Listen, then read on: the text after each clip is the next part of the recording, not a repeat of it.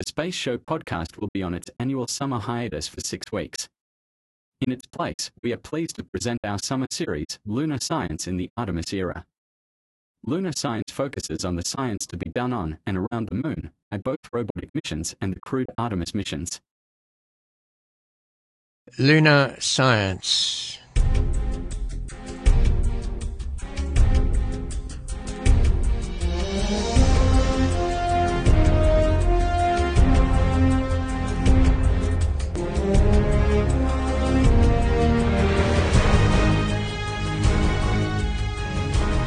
As the surface is fine and powdery, I can pick it up loosely with my toe. It does adhere in fine layers like powdered charcoal to the sole and insides of my boots, but I can see footprint of my boots and the tread in the fine sandy particles.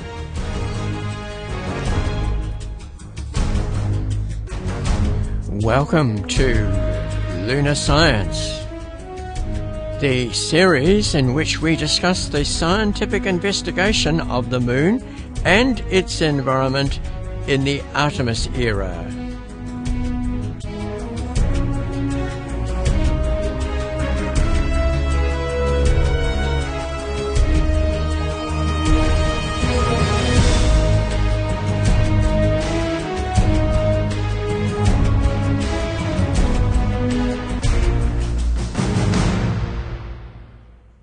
Episode 53 returns to the issue first raised by the Apollo astronauts, lunar dust and how to mitigate it.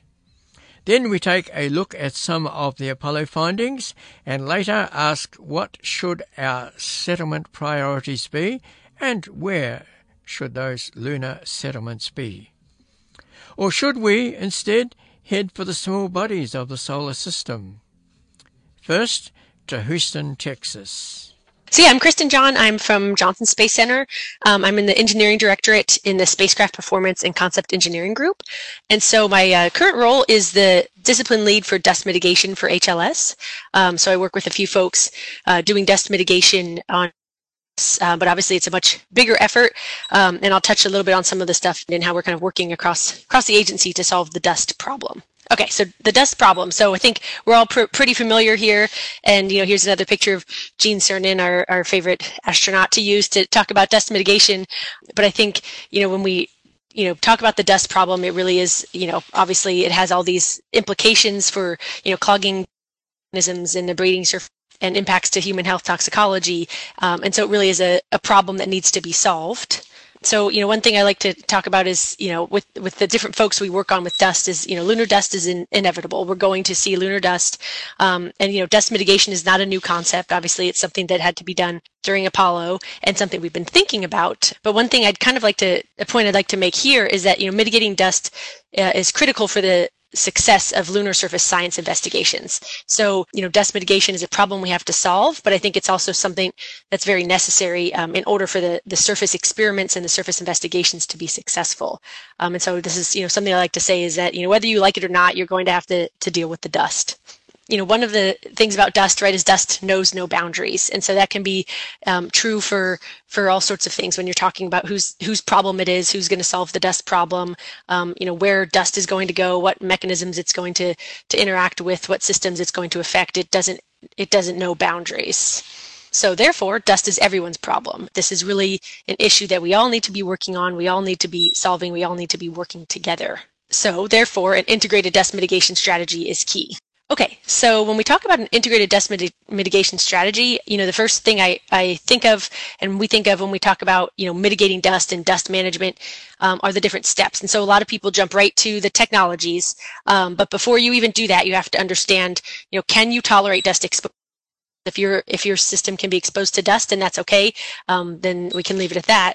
And then we need to be able to understand how much dust is in our system or our habitat or whatever it is that we're looking at. So detecting the dust, monitoring the dust.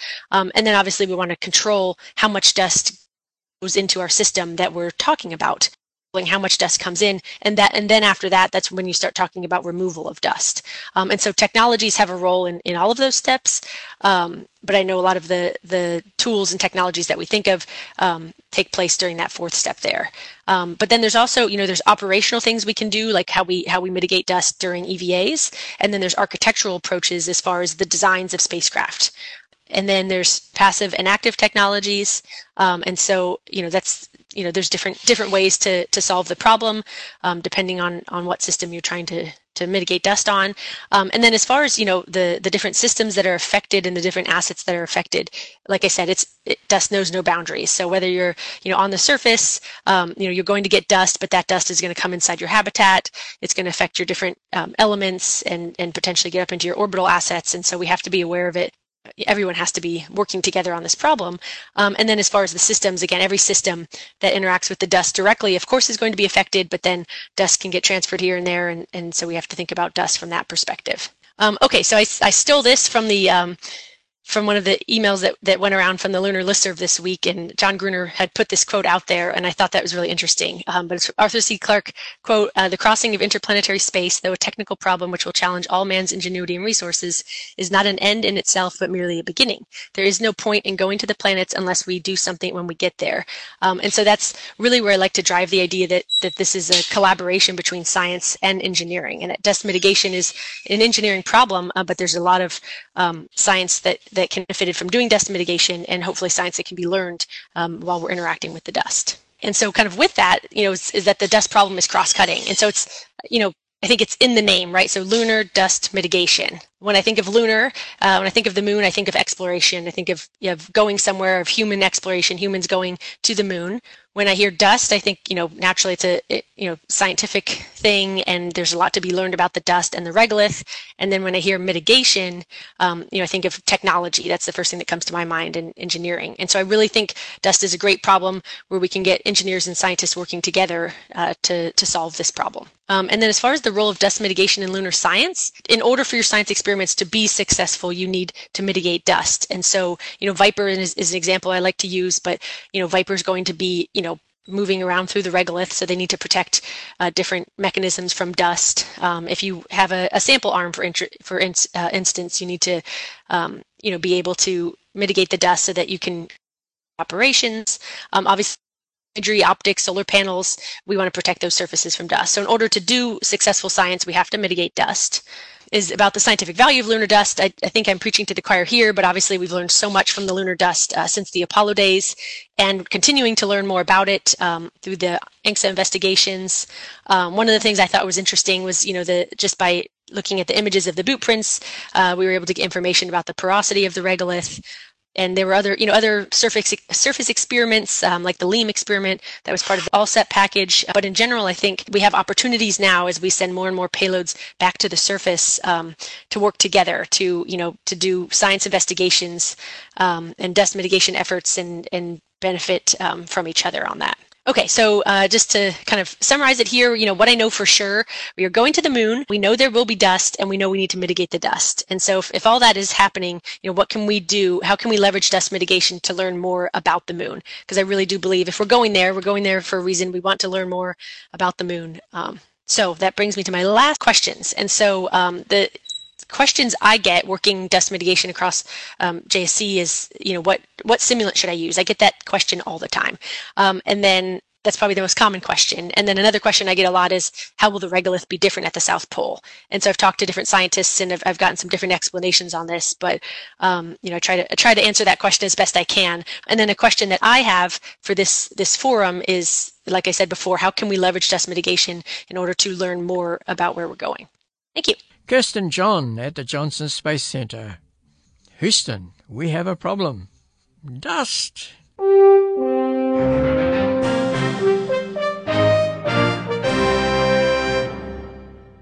Back in the Apollo days, James Head was a geologist, and during the moon landings was in the science support room at Mission Control.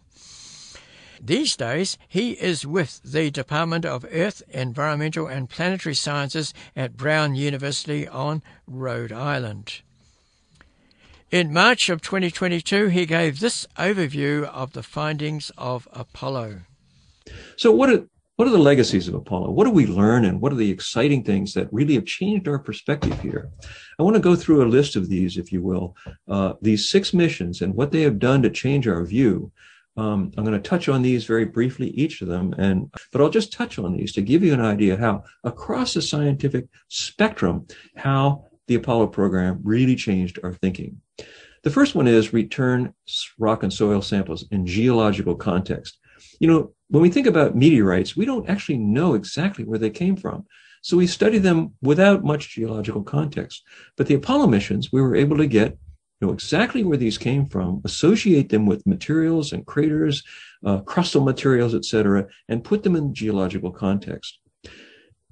And indeed, each of these sites was chosen on the basis of key scientific questions. So the scientific samples that were collected related to those fundamental questions, geological context. For example, we could look at big basins like the Oriental Basin and say, hey, you know, we chose Apollo 17 because it's right on inner ring. We chose Apollo 15 because it's on the outer ring. And we've sampled the ejecta with Luna 20, Apollo 14, and Apollo 16. And now we can study these things in this context. So returning samples in the context of the geological environment is critically important. But we learned a huge amount about lunar geophysics. Geophysics is critical to understanding a planet as a whole: seismology, heat flow, and magnetism. For example, we learned that the moon was made up of chemical layers like the Earth, crust, mantle, and core, but also mechanical layers, a lithosphere and a asthenosphere. We learned that the chemical layers were unstable with time because the magma ocean formed. Some of these residues from that were thermally and chemically negatively buoyant, and so they foundered with time. And this sets the stage for later lunar thermal evolution. The concept of the lunar magma ocean, which in fact is due to the accretional energy associated with the early impact bombardment, this was a hypothesis formulated by John Wood at Apollo 11, and the late stage accretional heating really produces the major setting for early planetary crusts. We've applied this to other planets very successfully, including the Earth.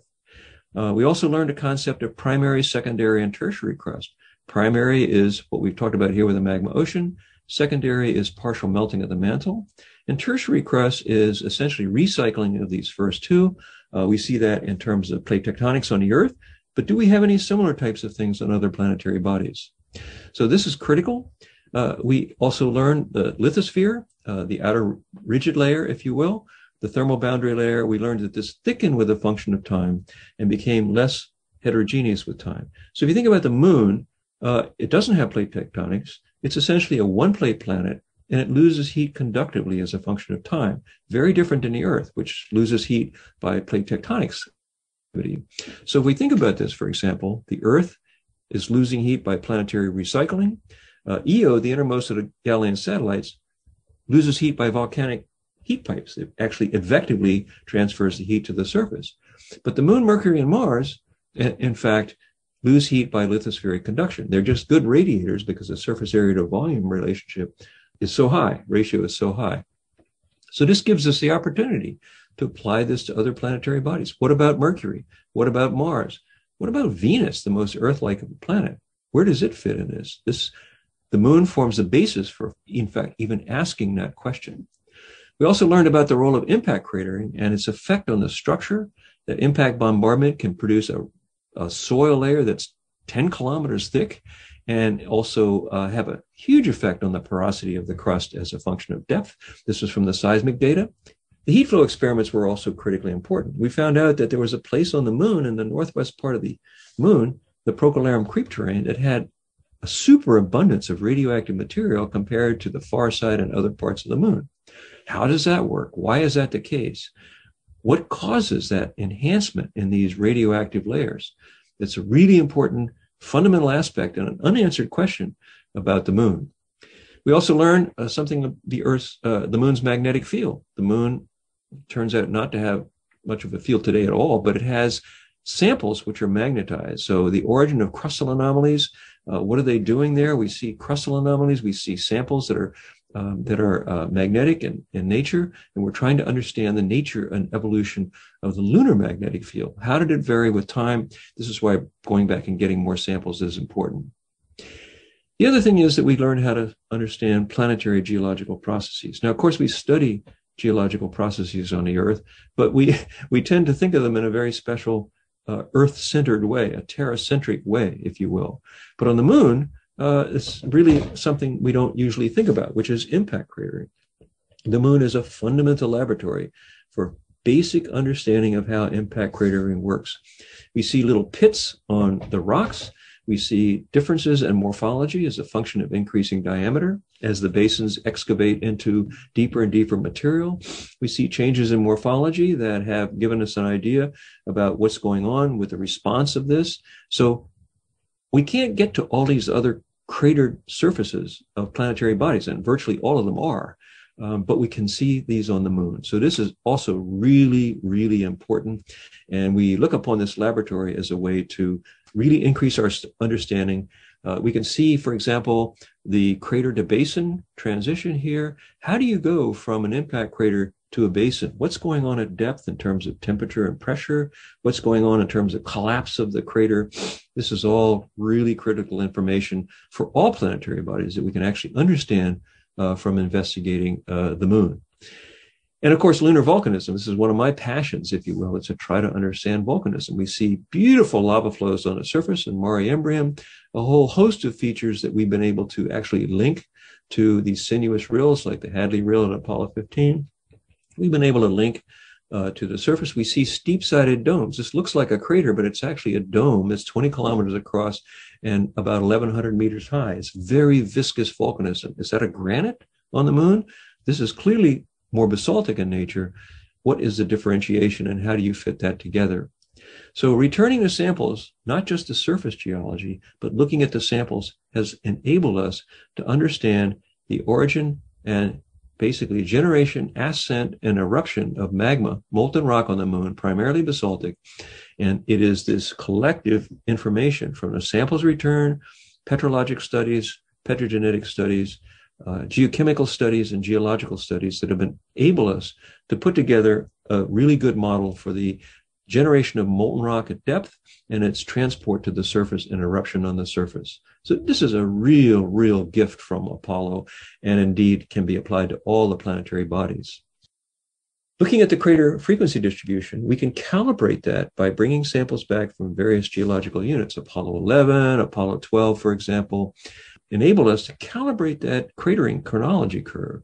And most recently, China has returned with the Chang'e 5 mission, beautiful mission, incredible data. It landed in this orange area here, and it dated it at about 2 billion years ago, which helped to recalibrate what we thought was the flux curve for the Moon. So getting the samples back and dating them in a laboratory is critical to understanding the history of volcanism on the Moon, and in fact, application to other bodies. And again, thinking about the tectonics on the Moon, do we have folded mountain belts? Do we have great rift valleys, etc.? Well, because the Moon's a one-plate planet and has a continuous lithosphere, it's losing its heat largely by lithospheric conduction. When we look at this, we can take a look here at what happens when all these Mare basalts come out. They load that lithosphere. Instead of having lateral tectonics like we see on the Earth, for example, we actually have vertical tectonics. We have loading of the lavas onto the crust of the Moon, up to 4 or 5 kilometers thick in the middle. This puts a load on the Moon. We have lithospheric flexure. We have grabens, wrinkle ridges, and we can actually date, as Sean Solomon and I did quite a while ago, the evolution of these loads and think about tectonics on the Moon and other one-plate planets, Mercury, Venus, Mars, how they operate. So this is a real insight from the Apollo data. And of course, I mentioned the lunar and planetary chronology.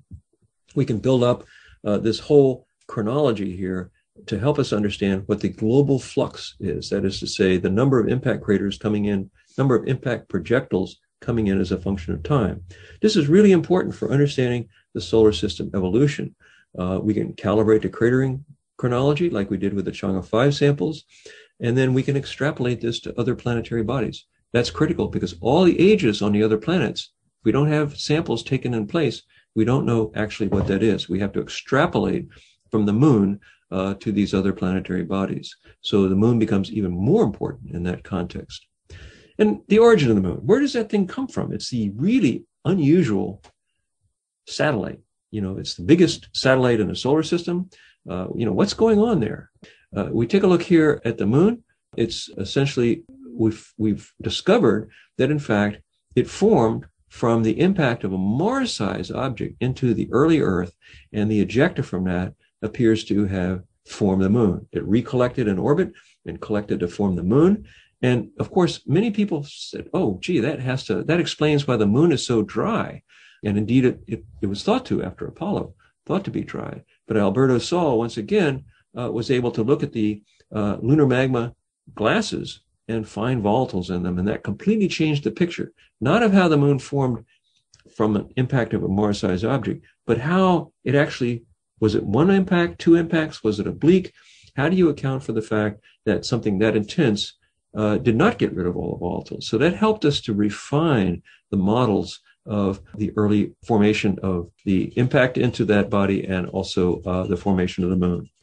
Also, we find that this gives us a context for early history of the Earth. This is really important. If we take a look at the Earth, if we look at the history of the Earth as a function of like a clock, okay, the origin of the Earth starts here, and then we have the present day.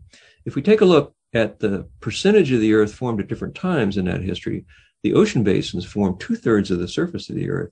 And that, in fact, provides us with data that really gives us recent history. And the continents, provide more information back in time, of course, but they really don't provide detailed data on the first half of solar system history in ways that we can understand the last half of solar system history.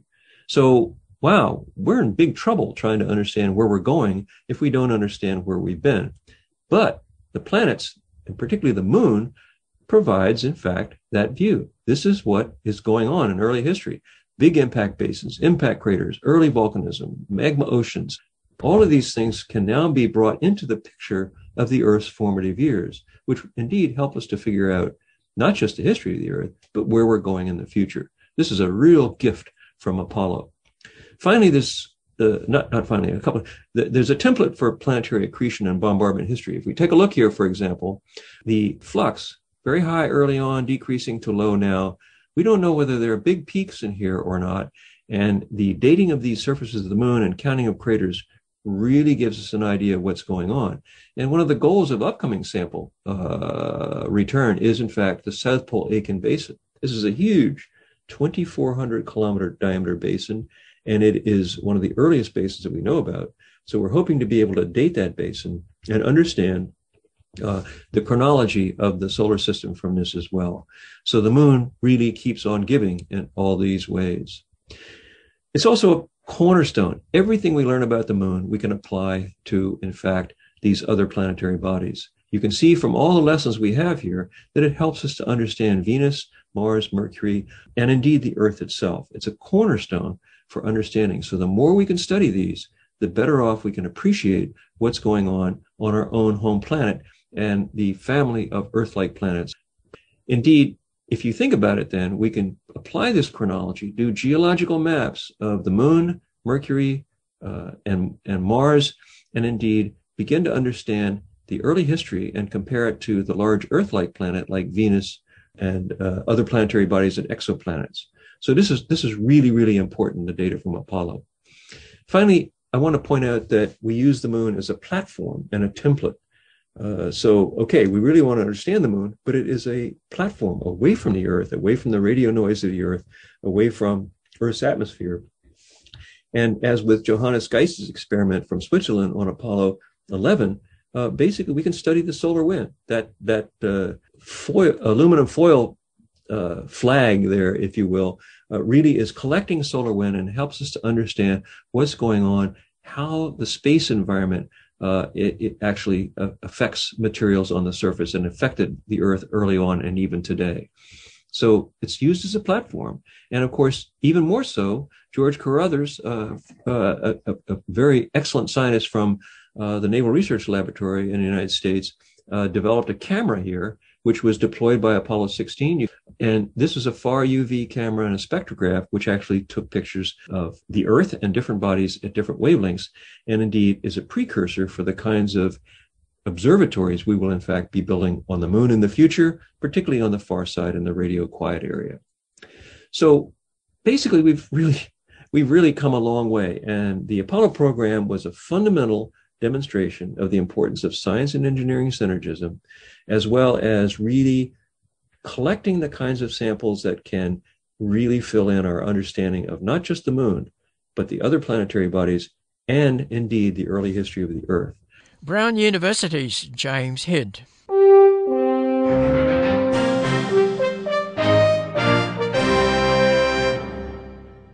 Harrison Schmitt is a geologist who was the 12th man to walk on the moon. In February of 2021, he offered this thought on lunar settlement and science.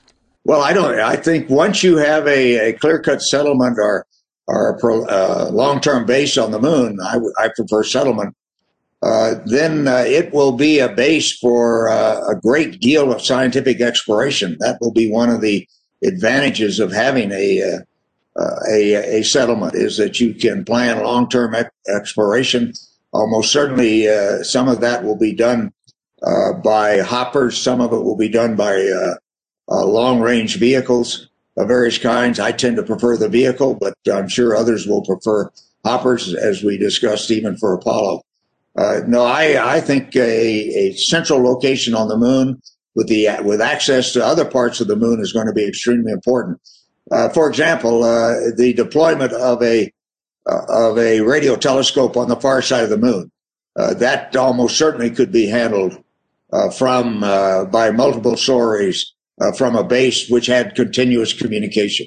Schmitt was asked for his opinion on where the first lunar settlement should be. Well, I think the first human settlements will probably be related to resource recovery. And so that's going to be pretty well to control where the company town ends up. Apollo veteran scientist James Head wonders whether we should explore the moon, or would we learn more by visiting the small bodies of the solar system? By that he means dwarf planet Ceres, asteroids and comets. Well, it's sort of like, you can put it in the context of economics and say, well, if you're going to invest, you need to have a balanced portfolio. You can't just do I'm going to invest in oil only. I'm going to invest in mining only. I mean, you really have to have a balanced portfolio because, in fact, we're learning from all of these, translating that into a scientific parlance, if you will. We learn from all of these. And so if we ignored small bodies, that would be ridiculous. These are the building blocks. The comets and the asteroids are the building blocks of the planets. We really need to understand those. And I think NASA has done a really good job of balancing this priority. Fortunately, we're a relatively wealthy nation, so we can afford to have a balanced priority. I think this is the importance of scientific cooperation and coordination. Some countries won't have the resources to have a diverse portfolio, but they can work with all the countries to see where they can make a big contribution, okay, and maybe work and say, okay, look, if you do less investment in this, we can do that, and then together as scientists and residents of the Earth, we can have a better picture of what's going on. So there's no simple answer, but the United States relies on the scientific expertise of the National Academy of Sciences to develop decadal surveys where they make a prognosis about what are the big issues, what are the big questions in the future, and what are their recommendations for what should be done in terms of scientific issues and mission priorities. So that's very helpful as well.